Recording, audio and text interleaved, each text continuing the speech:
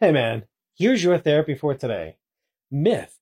People that have the same mental health diagnosis often have the exact same symptoms, and therefore treatment ought to be the exact same regarding therapy, medications, and the likes.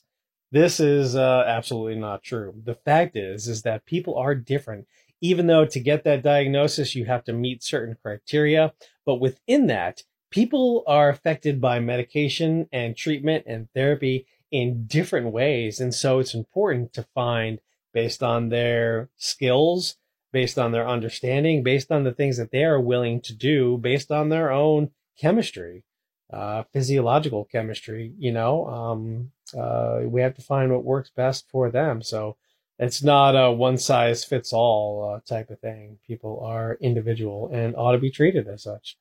So anyway, keep that in mind when you're interacting with the people around you. People are individual and they have different experiences with life, and be kind, loving, and considerate. I'll see you soon. Shortcast Club